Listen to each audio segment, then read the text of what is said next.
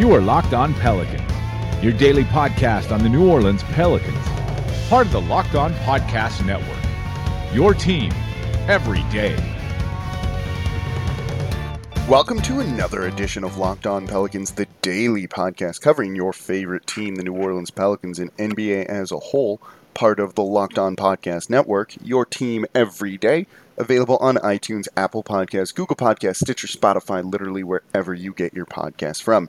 I'm your host, Pelicans Insider Credential member of the media and editor over at LockedOnPelicans.com, Jake Madison, at NOLA Jake on Twitter. Here with y'all on this Wednesday. Took yesterday off of the show. I was traveling for work. Didn't land and get to my hotel till something like midnight. Little too tired to record a podcast during that time. But we're back at it today, talking about all things New Orleans Pelicans, including the loss to the Detroit Pistons the other night, where Derrick Rose hit the game winner. I'm going to break this game down a little bit. It's already kind of been done at this point. They lost. It's 9 games. We're going to dial this up to 11, it looks like, with tonight's game, or starting with tonight's game against the Milwaukee Bucks. We'll preview that in the third segment. We'll talk about the Pistons' team in general in the start of the show. So let's just dive into it all in today's edition of Locked On Pelicans. So if the audio sounds a little bit off, that's because I'm recording on a headset in a hotel room and trying not to yell too loud and get kicked out. It's like in the 30s right now when I'm recording, so don't need to be out on the street. Maybe you should throw all the Pelicans out on the street after that game against the Detroit Pistons, where it didn't go too well. Though this one came down to the final wire, New Orleans had to mount a bit of a rally late in the fourth quarter before ultimately falling to Detroit 105-103 on that Derrick Rose game winner where, yeah, he probably pushed off of Jrue Holiday. That was probably an illegal play and should have been an offensive foul. But at the same point, I don't think any ref's going to call that right there at that point in time in the game and send this to overtime. Jrue Holiday himself didn't seem to be too upset about this one. You know, I think there's more of a claim to dispute it than maybe what happened with the Houston Rockets in their dispute of the no call on the James Harden dunk that really should have been a call and was a weird play all around. But this kind of happens. Refs aren't going to call that. And maybe Derrick Rose somehow still is getting star calls with that sort of thing. This wasn't a horrible game by New Orleans. And before we even get to how they played, Alvin Gentry did some things that were good. He mixed up the starting lineup. Jackson Hayes went out, even though you could make the claim that maybe he should have stayed in there. But given the size advantage in the front court that the Pistons have of Andre Drummond, who's averaging over 15 boards per game this season, alongside Blake Griffin, maybe putting in a rebounder who struggles like Jackson Hayes does, was a bad idea. So taking him out, putting him in Jahlil Okafor, not a bad move. And New Orleans on the night left it even with the Detroit Pistons' 46-46 total rebounds. Overall, that's really good.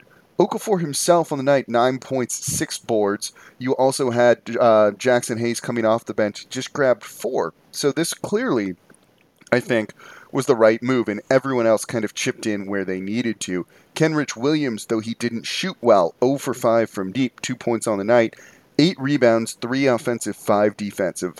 That's good. Brandon Ingram, who was busy scoring all the night, looking like the Brandon Ingram of old that we're used to seeing, 31 points on the night, 6 rebounds, 5 defensive for him. That's good. He was also 4 of 9 from deep, and basically one of the only guys shooting well, maybe the only guy shooting well. New Orleans hit just 8 threes in this one. Brandon Ingram had 4 of them. J.J. Redick, 1 of 8. Kenrich Williams, 0 for 5. Jrue Holiday, 0 for 3. Josh Hart, 2 of 10. Nickeil Alexander-Walker, 1 of 2. Lonzo Ball didn't take a 3 in this one and was still largely inconsequential. 6 points for him on the night, 4 assists, 7 rebounds. 3-point shooting in the past 2 games has gotten ice cold, and they're going to need more of it and need it to come back quickly tonight because the Milwaukee Bucks are going to be tough when it comes to this sort of thing. So good on Gentry for changing the starting lineup. You didn't want to have Jackson Hayes in there. Lonzo Ball moved to the bench, which maybe is a better spot for him right now and allows him to just create a little bit more, maybe be a bit more of a focal point on offense where he doesn't feel the need to defer. I think that was a really, really good thing. Also meant they were trying to match up with the size of the Detroit Pistons, not putting Lonzo out there, allowing you to get Kenrich Williams back in the starting lineup. And that move delivered. We've been very critical here of Alvin Gentry recently, but this was ultimately a move that I liked. So some of the numbers look really good. How come the Pelicans came out and ended up losing this game, or why did it take a rally? Well, it's the third quarter, which has been a problem for New Orleans most of the time this season, coming out really flat to start the second half. They had a 6-point lead going into halftime at this one, and then came out in the third quarter and completely settled. Took 27 shots, 15 of those were from three. They went 2 of 15 during that stretch. It's more than 50% of their offense. I'm a big believer in the three-point shooting. I trust J.J. Redick. I trust Brandon Ingram. For the most part, I trust Josh Hart. I don't even hate Lonzo Ball shooting threes and some of the other guys that can do it. But you can't just let that be maybe 50% of your offense at times. That's starting to trend into territory where it's a little bit too much. 43s when you're taking 100-plus shots per game, I'm okay with that. Less than that, 35 threes when you're taking 100-plus shots per game, I'm okay with that. Or 90-plus shots, that's great. But when you're taking 27 shots and 15 of those are from deep, that's definitely trending in the way of being a problem. The Pistons in this one took 22 shots total in the third quarter. Only 9 of them were from three. They also went to the line 9 times compared to just 2 for New Orleans. That's an imbalance you need to really switch. There was just one trip to the foul line for New Orleans in this. It was Jackson Hayes. No one else got fouled because no one else got fouled on a shooting foul that needed to go to the line because you weren't attacking whatsoever. And if you look at the shot chart, it's a little rough, and that, I think, is starting to trend to an area where it's a big problem. Brandon Ingram, 5 threes in that quarter. You hit 2 of them, that's okay. Kenrich Williams didn't take a shot that wasn't from 3. Same thing for J.J. Redick. 2 of Jrue Holiday's 4 shots were inside the 3-point line. That's it. All of that type of stuff isn't really going to work and can definitely be a problem. And I think that's what you're starting to see. Maybe because they were good at it earlier in the year, but right now they are starting to rely on that 3-point shot just a little bit too much, and I don't think that's what you want to see from this team. Lonzo Ball attacked this quarter. He took 4 shots. 3 of them were basically inside the restricted area. Guess what? He made all 3 of them.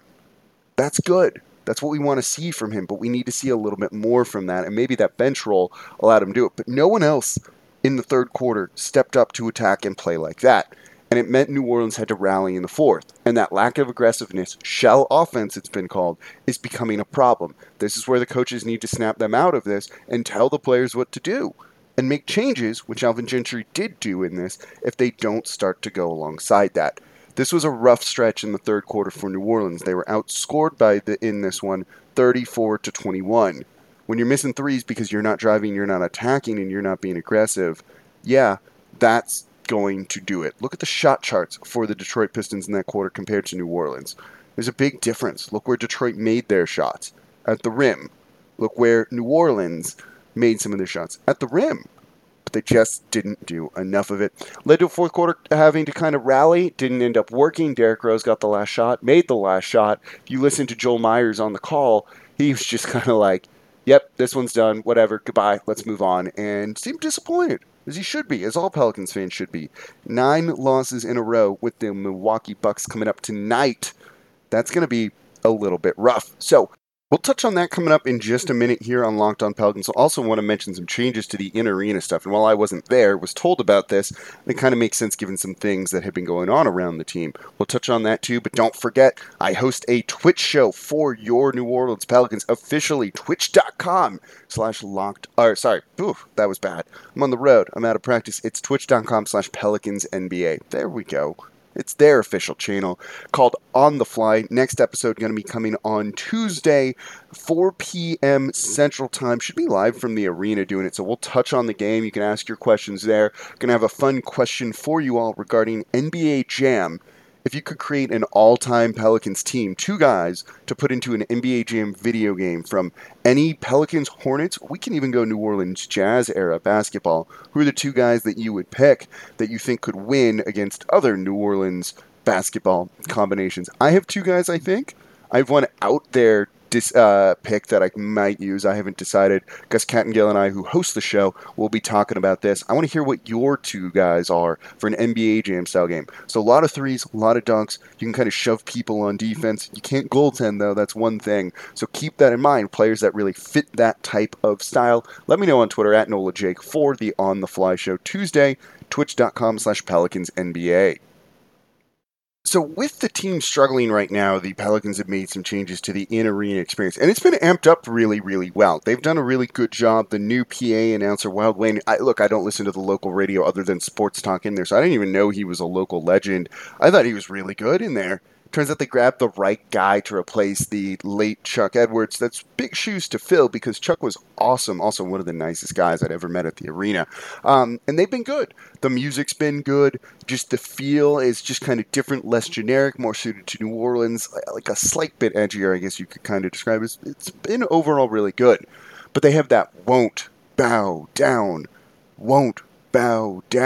drum beat with Pierre the Pelican to begin games with, and now with everyone saying the Pelicans are bowing down and kind of twisting the motto of the season, they've decided to get rid of that, at least to start the game against the Detroit Pistons. A lot of people have been complaining. I don't know if maybe they listened and decided to get rid of it or what. I wasn't the biggest fan. I don't really have a problem with it, though, but I wonder if it's just because of all the wordplay that people are doing with the Pelicans bowing down to opponents, and when you lose 9 straight, yeah, that's probably going to happen. Maybe you need to persevere through that a little bit, though. Also, Alvin Gentry, a chorus of boos raining down on him during introductions. I'm going to be curious to see at the next home game if they do announce him or if they kind of just take him out of there to avoid that happening. This is something he's used to, comes with the territory of any NBA head coach. Monty Williams went through this too, so no real big surprise, but I'm going to be curious to see if the team's making any sort of changes to this sort of thing in their production of the team on the court because, well, you don't kind of want that when you're trying to still build goodwill among the fan base and engage the season ticket holders who probably are pretty upset with how things are going right now. So it's a game day for your New Orleans Pelicans as they take on the Milwaukee Bucks tonight in Milwaukee on ESPN, another national TV game. We'll touch on this coming up in just a moment, but before we get to that, don't forget, subscribe to Locked On Pelicans wherever you get your podcast from. Here usually Monday through Friday for you all when I'm not flying, breaking down everything you want to know about this team. There's still a lot of interesting things going on with this team, even if they are losing a ton of games. You still are seeing development from Jackson Hayes. Maybe Alvin Gentry's decided on a rotation, which we said he needs to do for at least the foreseeable future by moving Lonzo Ball to the bench. I love that decision right now. We even did an episode of the podcast talking about that. It's probably the right place. So there's still a lot going on with this team. Is Lonzo Ball even someone you want to kind of keep around long term at this point in time? So wherever you get your podcast from, subscribe to Locked On Pelicans. Leave a 5-star review with a comment. Helps a lot to keep this on people's radars, especially during times like this. So I don't ask for much. The show's 5 days a week for you. A lot of content here. Just click that subscribe button. Leave a 5-star review with a comment. It's the Milwaukee Bucks tonight on ESPN, nationally televised game for the New Orleans Pelicans, which maybe isn't a very good thing right now. This Bucks team, in a simple word, is frickin' good. That's multiple words. They play with the fastest pace in the league. They have the second best offense in the league, the best defense in the league. By the way, they're 21-3 on a 15-game winning streak. They are good. They basically have no one injured right now either. So second best offense, best defense, fastest paced team. They have the top field goal percentage in the league. Defensively, they give up the second lowest field goal percentage. They're the second best defensive rebounding team in the league. There's not a whole lot that they don't do particularly well. And when you're led by Giannis Antetokounmpo, well, yeah, it makes a lot of sense. The reigning MVP is averaging 31 points per game, 13 rebounds, and 10.5 assists per game. He's also shooting 32% from three. Not horrible. It's pedestrian, but the fact that he has a three-point shot that is going down at an okay-ish clip makes him even scarier. Chris Middleton, who'd been out injured a little bit this year, back for them. He's averaging 18 points per game, 6 rebounds, 3.5 assists. He's been excellent. Eric Bledsoe, who might have been in the running for most improved player, like comeback player of the year basically last season, 14.6 points per game, 5 rebounds, 6 assists per game. Brook Lopez, who they re-signed to keep there, who's a three-point shooter normally for him, though down this year, 10 points per game, alongside 5 rebounds. They're basically very good. They added Wes Matthews to be a shooter from deep, 39% from 3 on the season on over 4 attempts. They do everything. They score, they rebound, they run. They are just a nightmare and have arms everywhere. This is just a tough one. You know, the Pelicans showed some fight against the Detroit Pistons, which I think is a good thing. And maybe in this game, you're just looking for silver linings for them to come out and compete and not come out flat against a team that is just straight up better than them, going through a period where they were outscoring opponents by 34 points per game. That's how good this Bucks team is right now. They are just absolutely absurd. This is a tough one. You know, if you maybe want to do some other things, I understand. The ESPN announcers are going to be a little bit annoying. At least you've still got Joe Myers there on Fox Sports. They're going to be broadcasting the game. But this is just a rough matchup for New Orleans, and it doesn't get any easier when they take on the Philadelphia 76ers coming up basically right on after this one. So this is a rough matchup. Just show some fight. See if Brandon Ingram can get something going against this defense. If anyone can kind of start to score, it's going to make you feel good about their chances. I don't know, maybe at some point in the future. We're looking for silver linings in this one. Hopefully we see a couple so we can be a little bit more positive on the schedule, but we'll see. This is a tough one. Then you've got the Philadelphia 76ers on Friday. Maybe then a winnable game against the Orlando Magic at home on Sunday. We will see. I will be watching this from my hotel room. I am very anxious. Hopefully they can put on a good showing. You're on national TV. You need to impress just a little bit. But we'll see. Tough matchup. And that's going to do it for this edition of Locked On Pelicans. Thank you all for listening. Don't forget to subscribe to the show wherever you get your podcast from. As always, I'm your host, Jake Madison, at NOLAJake on Twitter. I'll be back with you all tomorrow.